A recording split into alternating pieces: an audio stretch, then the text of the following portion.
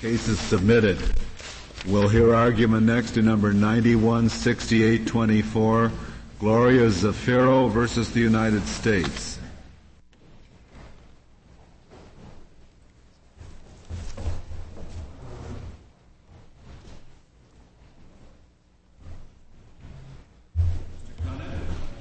Name correctly? It's Kniff here. Kniff, Mr. Kniff, you may proceed. Mr. Chief Justice, and may it please the Court, the question presented is whether criminal defendants are entitled to separate trials when their defenses are mutually antagonistic. This case involved 4 defendants charged with narcotics violations. Each moved for severance based upon antagonistic defenses that he or she said were going to be presented at trial. The trial judge denied the motion, and the Court of Appeals affirmed. And there were 4 defendants, and did each one of them make a motion? Yes, Your Honor. Each made a motion. And did they want to be separated from all the other 3? No, Your Honor. It was broken down into 2 separate pairs. I got it. Thank you. In affirming, did Ms. Zafiro ever ask for severance? She did ask for severance at the trial level. She did not raise it in the appellate court, Your Honor. Is she properly before the court now? I would suggest that under fundamental fairness she should be, because if this court finds that the antagonistic defenses are still a proper basis for severance, it had been raised previously, and she should still be considered in that position. In this case, it is a government that is asking for a radical departure from the accepted rule of severance. Until now, although the circuits use different standards, there was a common element that ran through all of the decisions of each of the courts. If a defendant raised an antagonistic defense, he was entitled to severance. Mr. Kniff, let me interrupt you for just a moment. Are all 4 of these people petitioners here, Zafiro, Martinez, Garcia, and Soto? Yes, Your Honor. Thank you. The opinion of the Court of Appeals improperly relies upon civil law for its rationale, using the analogy of interpleader and using the analogy of joint tort cases. In doing this, it fails to distinguish the fundamental differences between a civil trial and a criminal trial.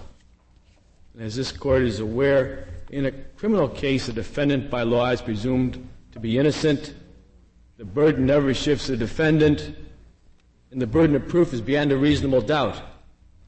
In failing to distinguish between the civil case and the criminal case, there is a serious risk that a joint trial would confuse the jury and prevent the jury from making a reliable judgment about the guilt or innocence of one or more of the defendants.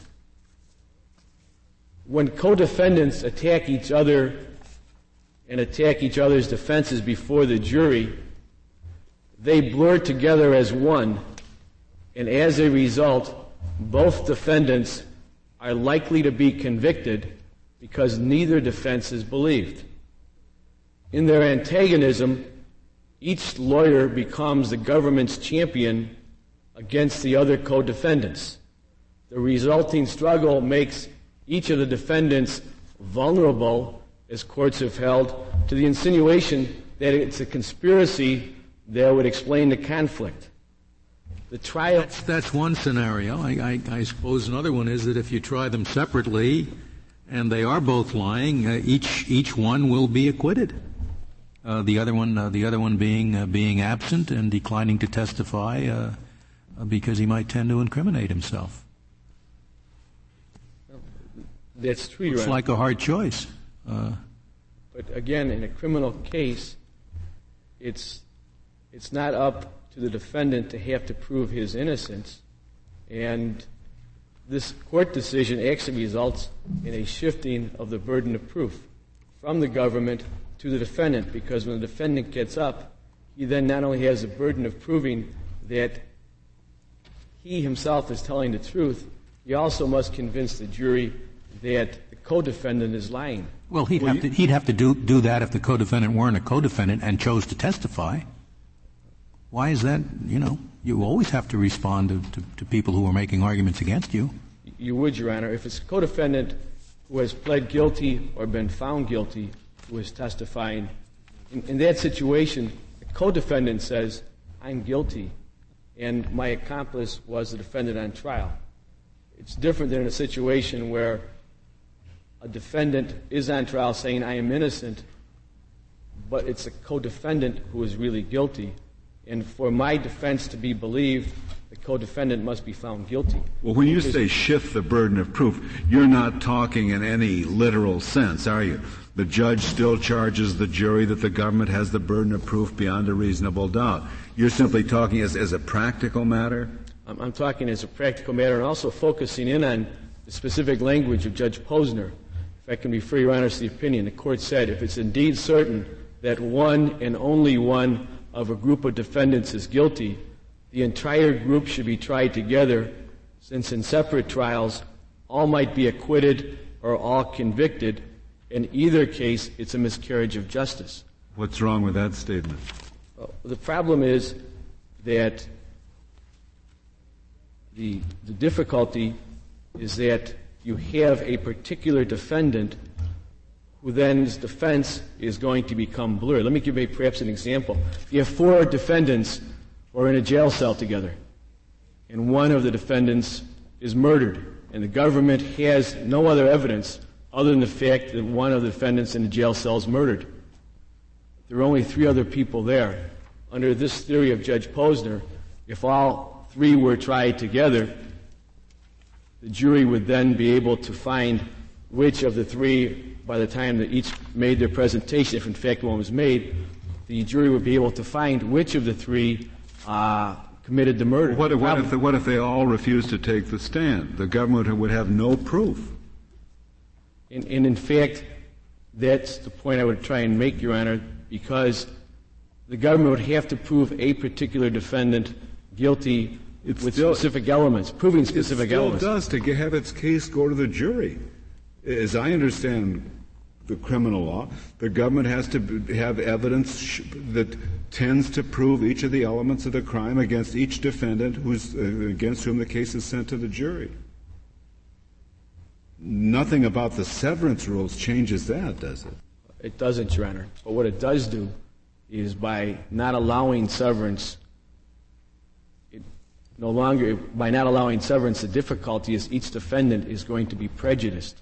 The jury is going to be unable to focus its attention on the individual defendant to determine whether or not the prosecution has met its burden of proving each and every element beyond a reasonable doubt.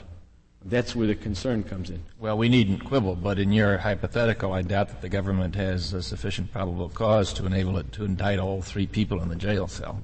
That would be questionable enough in a civil suit. But again, in Judge Posner's opinion, he talks about specifically the analogy to interpleader and to joint tort cases. And when you're bringing those types of analogy into a criminal case, you're then talking about relative degrees of responsibility or relative degrees of fault, which I'd respectfully suggest is inappropriate in a criminal case. But here there was no doubt in the world that this big suitcase of cocaine was brought to the apartment by one of these people. In fact, there's no doubt it was brought by both people. The issue is whether or not which, if either, knew what the contents was of this very large package that was brought up to the apartment. And there would be a certain irony if, under the facts that we know about this case, if all 4 of these people were acquitted. There would be an irony, Your Honor. But I would suggest to Your Honor that probably would not occur if, in fact, the government was able to prove each of the defendants guilty and to show the knowledge which would be inferred by virtue of the fact of the possession without explaining what was contained in in the suitcase or the package that was being carried by each individual. Well, I suppose the trial court can give an appropriate instruction regarding the burden of proof on the part of the government. I believe that the instruction... And we normally assume that jurors will follow such instructions. Does that cure the concern that you have, do you think? It does not, Your Honor, and it does not because it's the position of the petitioner that as a result of the antagonistic defense, when each defendant is going against the other defendant rather than the government going against the defendant, what you have is a blurring and there's confusion. And the concern is there's a substantial likelihood that a conviction is going to result not because of the evidence presented. Excuse me, but if we assume that a proper instruction is given, why do we have to assume there is confusion? I don't understand. The difficulty is the jury focuses in on each of the defendant's defenses, and because each is in effect saying the other person did it and I'm innocent, the concern of the other cases and all the other circuits that have considered this question is that the jury will be unable to differentiate between the defendant or the defendants. And that's the reason why, up until this opinion, every other circuit recognized that antagonistic defenses should be a grounds for severance. I just don't understand that fully. It seems to me that the probability of a correct result, of a non-erroneous determination, is much higher where all of the witnesses can testify before the same trier of fact. It seems to me a very elemental proposition. The difficulty is, in a criminal case, the question isn't whether or not a particular act was done. The question, I respectfully suggest, is whether or not the particular defendant who's been charged with a particular crime is proved guilty of each of those elements of the crime beyond a reasonable doubt. Not whether or not the act actually occurred, not whether or not the package was actually carried up by either of the two defendants, but whether or not the government proved the elements, including knowledge of what was in the container, beyond a reasonable doubt. I would suggest, Your Honor, that would be the distinction. The government, in their brief, takes the position that a single jury in a joint trial would have to virtually conclude that some of the petitioners are guilty. The jury's task would be to decide which, if any, of the petitioner's stories seem plausible and convict those who did not. That's the standard which the government referred to in their brief. The difficulty with this standard is that's not the burden of proof. It's not up to a jury to determine which of the stories seem plausible, but it's up to the jury to determine whether or not the government had met their burden of proof with respect to each element of the crime which is charged.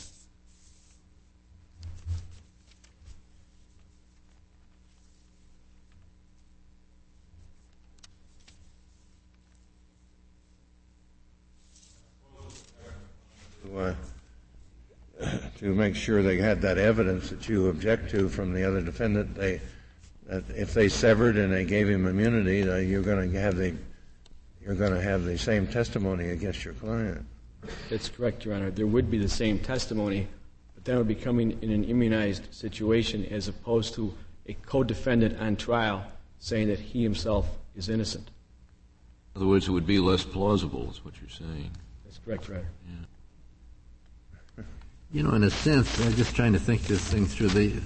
The two pairs, one testified and the other didn't testify at all, as I remember it. Like Soto testified that Garcia had knew the contents of the suitcase, and Garcia did not take the stand.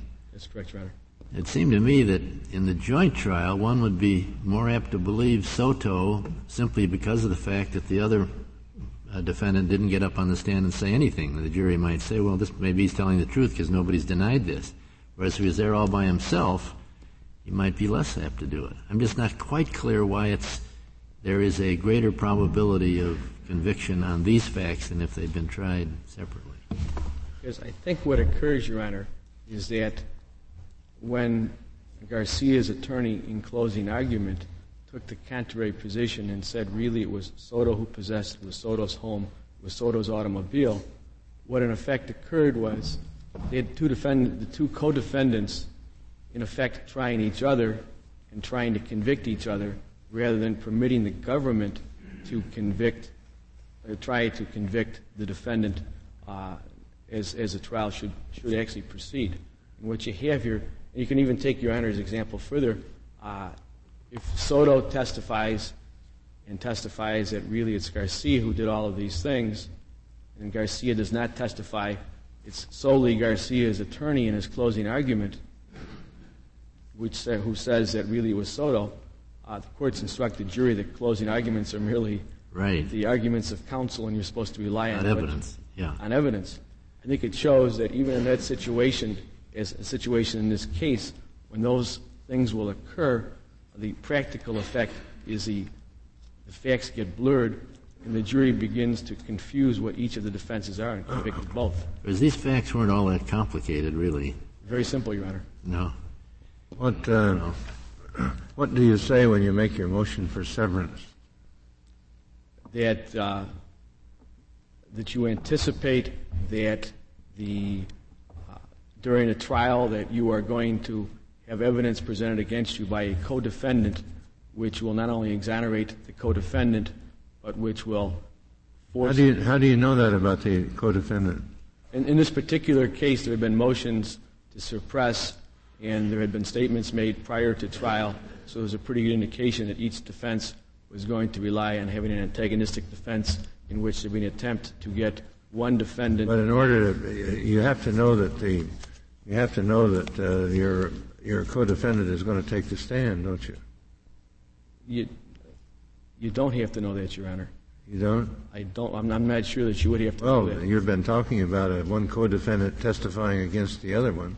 That's what occurred in this case. Well, I know, but how do you know when you make your motion that he's going to be testifying? You don't know that at the time of making the motion in all probability. You do have to show that the defendant it appears the defendant will be prejudiced. And wherein does the prejudice lie if you don't know that the co-defendant is going to take the stand? If you don't know if the co-defendant is going to take the stand, you probably would not know about the prejudice. At the moment he does take the stand, you would obviously know of the prejudice in this particular case. But you have to move for a severance long before the trial starts. And so am I to take it that generally at the time you have to move for a severance, you don't know whether the co-defendant is going to take the stand? Generally, you would not know that. In this particular case, you did know it because of the pretrial proceedings. Well, can you make a motion for severance at the time your co-defendant decides to take the stand? You don't know he's going to take the stand or not, and he decides to take the stand. Can you then make a motion for severance? You could then make a motion for severance. And what would so who would? There would have to be two new trials. That's correct, Your Honor. And would the trial against the other two of the four stop also? It would be within the sound discretion of the trial judge to make the determination whether or not the co-defendant... And I suppose your motion would waive double jeopardy. If you make the motion, I believe, Your Honor, that you are waiving the argument of double jeopardy. How about the other parties who don't join in the motion, but who's the trial of who against whom has to start anew? Wouldn't they have a double jeopardy defense?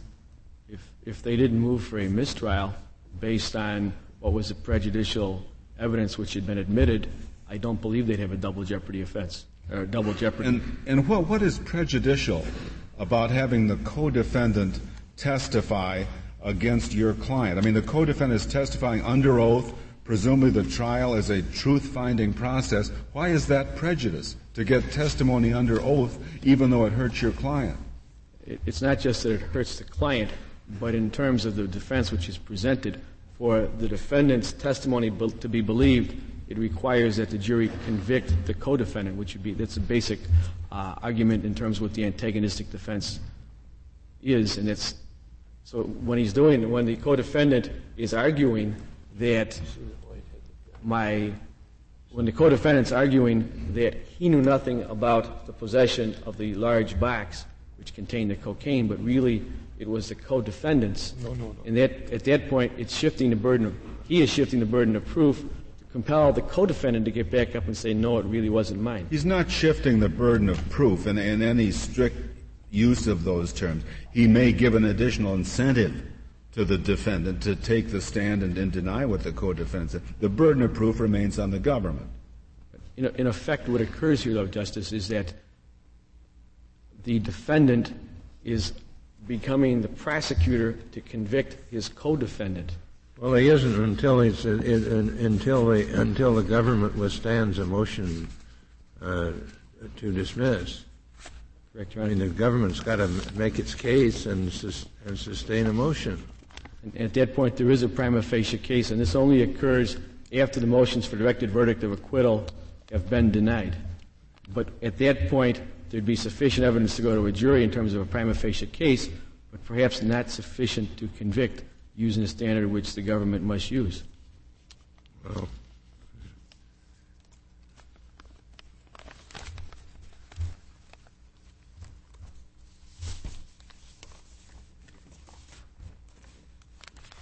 I guess if the defendants decide to take the stand because they think if they don't, they're going to be cooked because the government has made a case.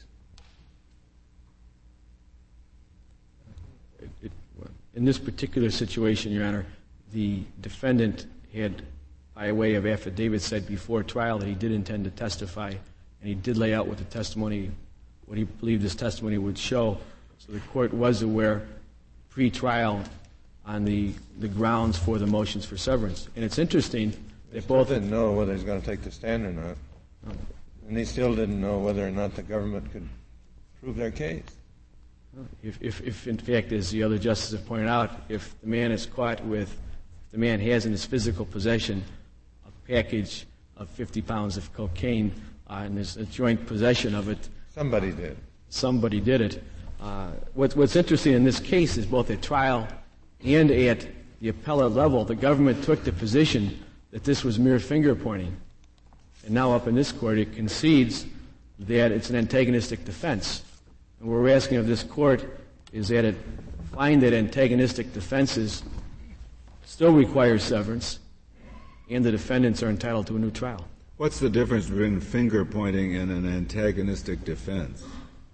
In the finger pointing, I'm simply saying that someone else did a particular act. With the antagonistic defense, I'm saying the example which the courts give in the DeLuna case is you have an individual two individuals standing on a street corner, and as one of the individuals sees the police officer come down the street, he hands the narcotics to the other individual.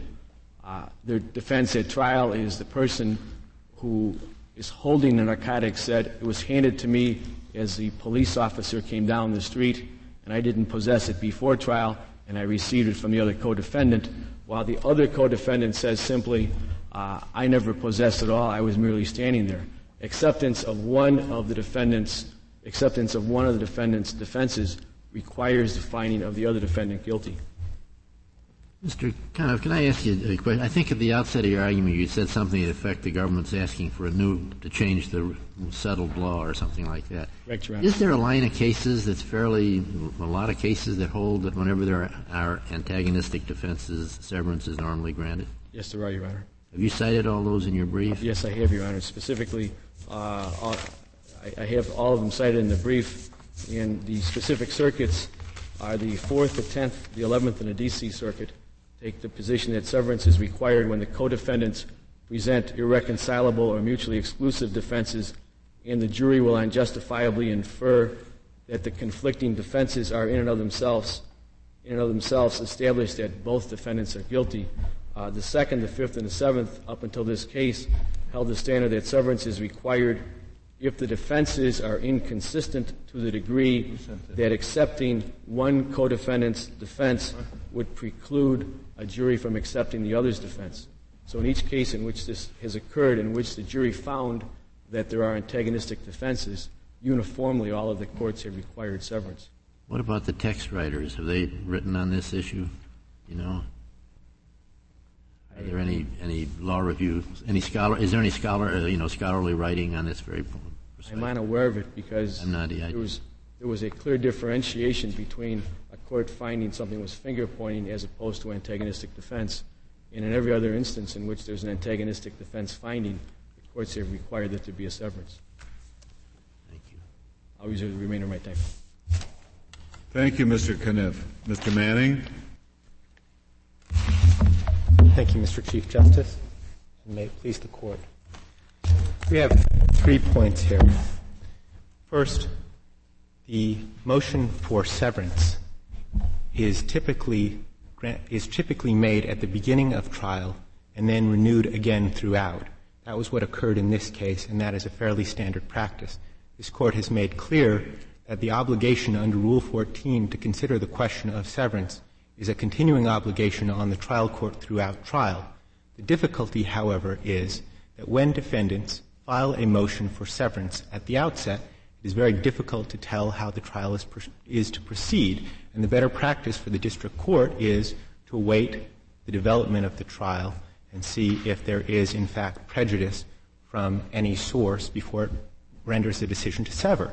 In this case, for example, in the joint appendix on page 101, for example, the attorney for Salvador Garcia indicated that Mr. Garcia would testify that the box of cocaine was Soto's and not his own. Mr. Garcia did not testify at trial. There is a great incentive in filing a pretrial motion for severance to indicate that there are matters that will result in prejudice to the defendants, even if those don't eventuate at trial. So any broad rule under Rule 14, broad application of Rule 14, will likely result in the reversal of trials at the conclusion of trial. But more fundamentally, Soto also say he would testify? His motion on page 81 of the 90 or so. I believe it's on page 81, Your Honor. He does also say that he will testify, but he did in fact testify at trial. More fundamentally than the practical point, however, we have a basic difference with petitioners on what it means to be tried in a case with a defendant presenting an inconsistent defense. Our view is not that presentation of inconsistent defenses will blur the case. Rather, it is our view that, consistent with the premises of our system of justice, the truth is more likely to be learned when there are powerful statements on both sides of a difference of opinion about factual disputes. Soto and Garcia, as you know, were both carrying 55 pounds of cocaine up a stairwell when they were caught by police. Each of them naturally claimed at trial that the box of cocaine belonged to the other and that he didn't know what was inside of it. If each of them had a different account of events with which both were familiar, then the jury's understanding was inevitably sharpened and not dulled as each tried to show, through evidence, cross-examination, and closing argument, that his story was true and his co-defendants. Are there any court of appeals besides the Seventh taken your view? Your Honor, there are not. But how could all these other courts have been so far off base? Well, Your Honor, which I think you say they were. We do believe that they are, and I would want to point out one thing, that this is the interpretation of a rule, and the fact that 11 out of 12 circuits have viewed it a certain way does not mean that the interpretation is correct, particularly when you consider the fact that most of the circuits have articulated standards which vary from one another somewhat. A representative sample is cited in our brief at footnote 5.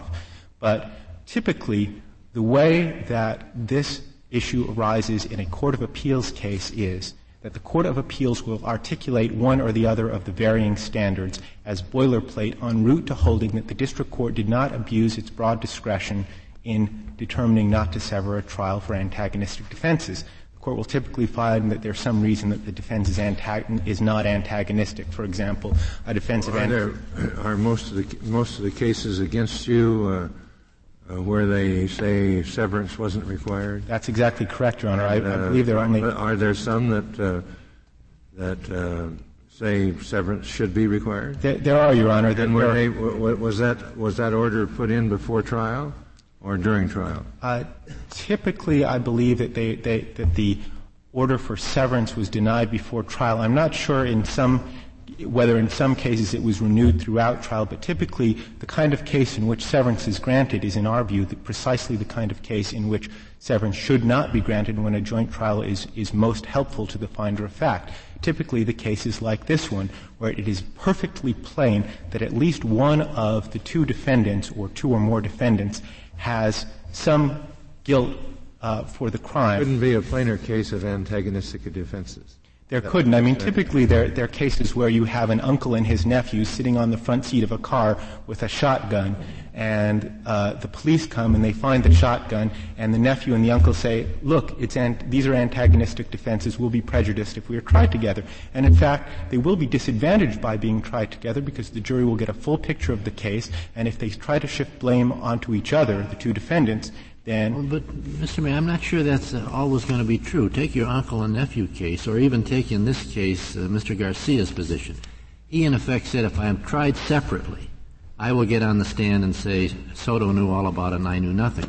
But they're tried together, and he apparently elected not to point the finger at his co-defendant. Now, there could be cases, I don't know if there are not, in which there is, in fact, an innocent person out with his uncle or something like that, who, if tried separately, would tell the whole truth and nothing but the truth, but would be unwilling to get on the stand in a courtroom with his accomplice and accuse somebody who's a member of his family or somebody he's very close to. So it's conceivable that the antagonistic defense would actually prevent somebody from testifying who would otherwise testify.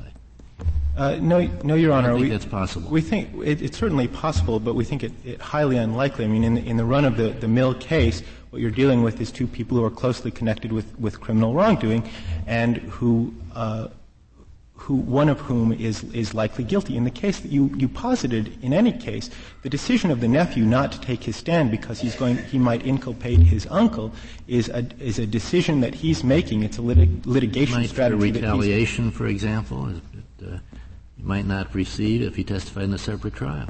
I'm sorry? He might be afraid of retaliation. Sometimes witnesses are afraid to get on the stand in certain situations. Yes, but I think that's a concern that exists whether or not you're tried together or in a separate trial. I mean, you may not want to testify against your uncle in a single trial. You may not want to in a joint trial. But if you have a separate trial, it wouldn't hurt the uncle any. It would hurt the uncle if the government gave the nephew immunity and called him to testify. In that case, there would be no choice. Immunity. I'm sorry? We're assuming no immunity here. That's an entirely different problem. But it's a somewhat I think that it's not a natural reading of Rule 14 to read it as a mechanism for requiring the government to give immunity to a reluctant witness in the case of custody. I'm not talking about immunity. Immunity has nothing to do with it. I'm just talking about somebody the government doesn't know which of the two did it. But in fact, it's possible, one of them is in fact innocent, but would be unwilling to get on the witness stand in a joint trial, but would be willing to do so in a separate trial. But Your Honor, at least a hypothetical possibility. Certainly, and the premise of our adversary system is that when you bring all of the facts before a jury, whether or not the person got on a witness stand or not, that the jury would make the accurate. And my hypothesis, all the facts didn't come before the jury because the innocent defendant was unwilling to testify with the other antagonistic defendant in the courtroom. In other words, that's what might have been true of Mr. Garcia. I understand. Perhaps it would help if I clarified what our position is. Our position is not that the question of antagonistic defenses would never be relevant to the determination whether to sever a trial. Under Rule 14, the language of the rule provides that if a defendant is prejudiced by joinder, a district court may grant severance or provide whatever other relief justice requires. Now, by its terms, that language gives the district court broad discretion to consider prejudicial joinder. Now, we acknowledge that antagonistic defenses may be one of many factors that I didn't understand you really to acknowledge that, because I understand the logic of your position is you should always reject a motion for severance when the only ground for it is antagonistic defense. Well, the only ground is the antagonism of the defense. Right. I mean, if there's something in addition to that, for example, let's take a case of a conspiracy. I think I've got Is it the government's position that if the only ground for severance is antagonism of the two defenses, the judge should always deny the motion? That's right. We're saying that it is per se not prejudice. That it is not prejudice per se to have inconsistent or antagonistic defenses but that it might be in combination with other factors, a factor to consider in deciding whether to grant severance. For example, if you had a trial and there were 40 defendants and it was a very large, complicated conspiracy case, and everybody said, I'm sorry, we're just an importing company. We don't know how this box of cocaine got into our warehouse. It certainly would be possible for the jury to consider a trial that large, given the simplicity of the defense. However, if you had 40 defendants and they were pointing to one another and had very complicated and antagonistic defenses, it might be the antagonism might be a factor for the district court to consider in determining whether the jury was able to keep. But in the hypothetical with the uncle and the nephew with the shotgun, you would say it was an abuse of discretion to sever, even if the nephew was reluctant to testify. Even if the nephew was reluctant to testify. Well, there are a number of things that go into the decision to testify, and there are a number of factors. Well, as the hypothetical's been discussed here, you'd say it was an abuse of discretion to grant, would you not? We would. Well, at some point you have to say that a defendant who decides not to testify because he doesn't want to hurt an uncle's feeling, that's his problem, not the government's problem. That's exactly right, Chief Justice Rehnquist. If the definition of an antagonistic defense is that if you believe one of them, you necessarily convict the other, or you disbelieve him. Here, everybody was convicted. Well, that's correct, and they didn't believe. They believed both of them. Well, not only that, Your Honor, but everybody. It is more accurate to say that everybody was convicted of conspiracy. But in fact, Gloria Zafiro was acquitted on the 3 substantive counts of possession, which indicates that the jury was perfectly capable of sorting through the evidence and applying it separately to each. But all of the people who moved for severance were convicted. All of them were convicted of at least one offense, but they were all convicted of conspiracy. Gloria Zafiro moved for severance later in the trial after the presentation of the evidence. She didn't move at the outset; she moved later. And she was convicted of conspiracy, but she was acquitted of the substantive offenses. The other 4? The other 3 were convicted of everything. That's correct. And you take the position that had the trial judge here granted a severance, it would have been an abuse of discretion. That's right, Justice O'Connor. We think that it would have been an abuse of discretion. But as a practical matter, we would point out that since we don't have a right to appeal that point under 18 U.S.C. 3731, then the practical import of saying that it's an abuse of discretion is somewhat limited, although that is a reason I would point out for the Court, if it rules in our favor, to be very clear in stating that antagonism alone is not prejudice within the meaning of the rule, so that the district courts have clear guidance in knowing when they can sever on the basis of antagonistic defenses. If there are no further questions. Thank you, Mr. Manning. Mr. Kniff, you have 6 minutes remaining. As counsel for the government just told you, the 11 of the 12 circuits that have considered this question have all agreed that if an antagonistic defense is presented, there should be grounds for severance. Which was the first decision in this line? I don't recall their citing. Who started this snowball?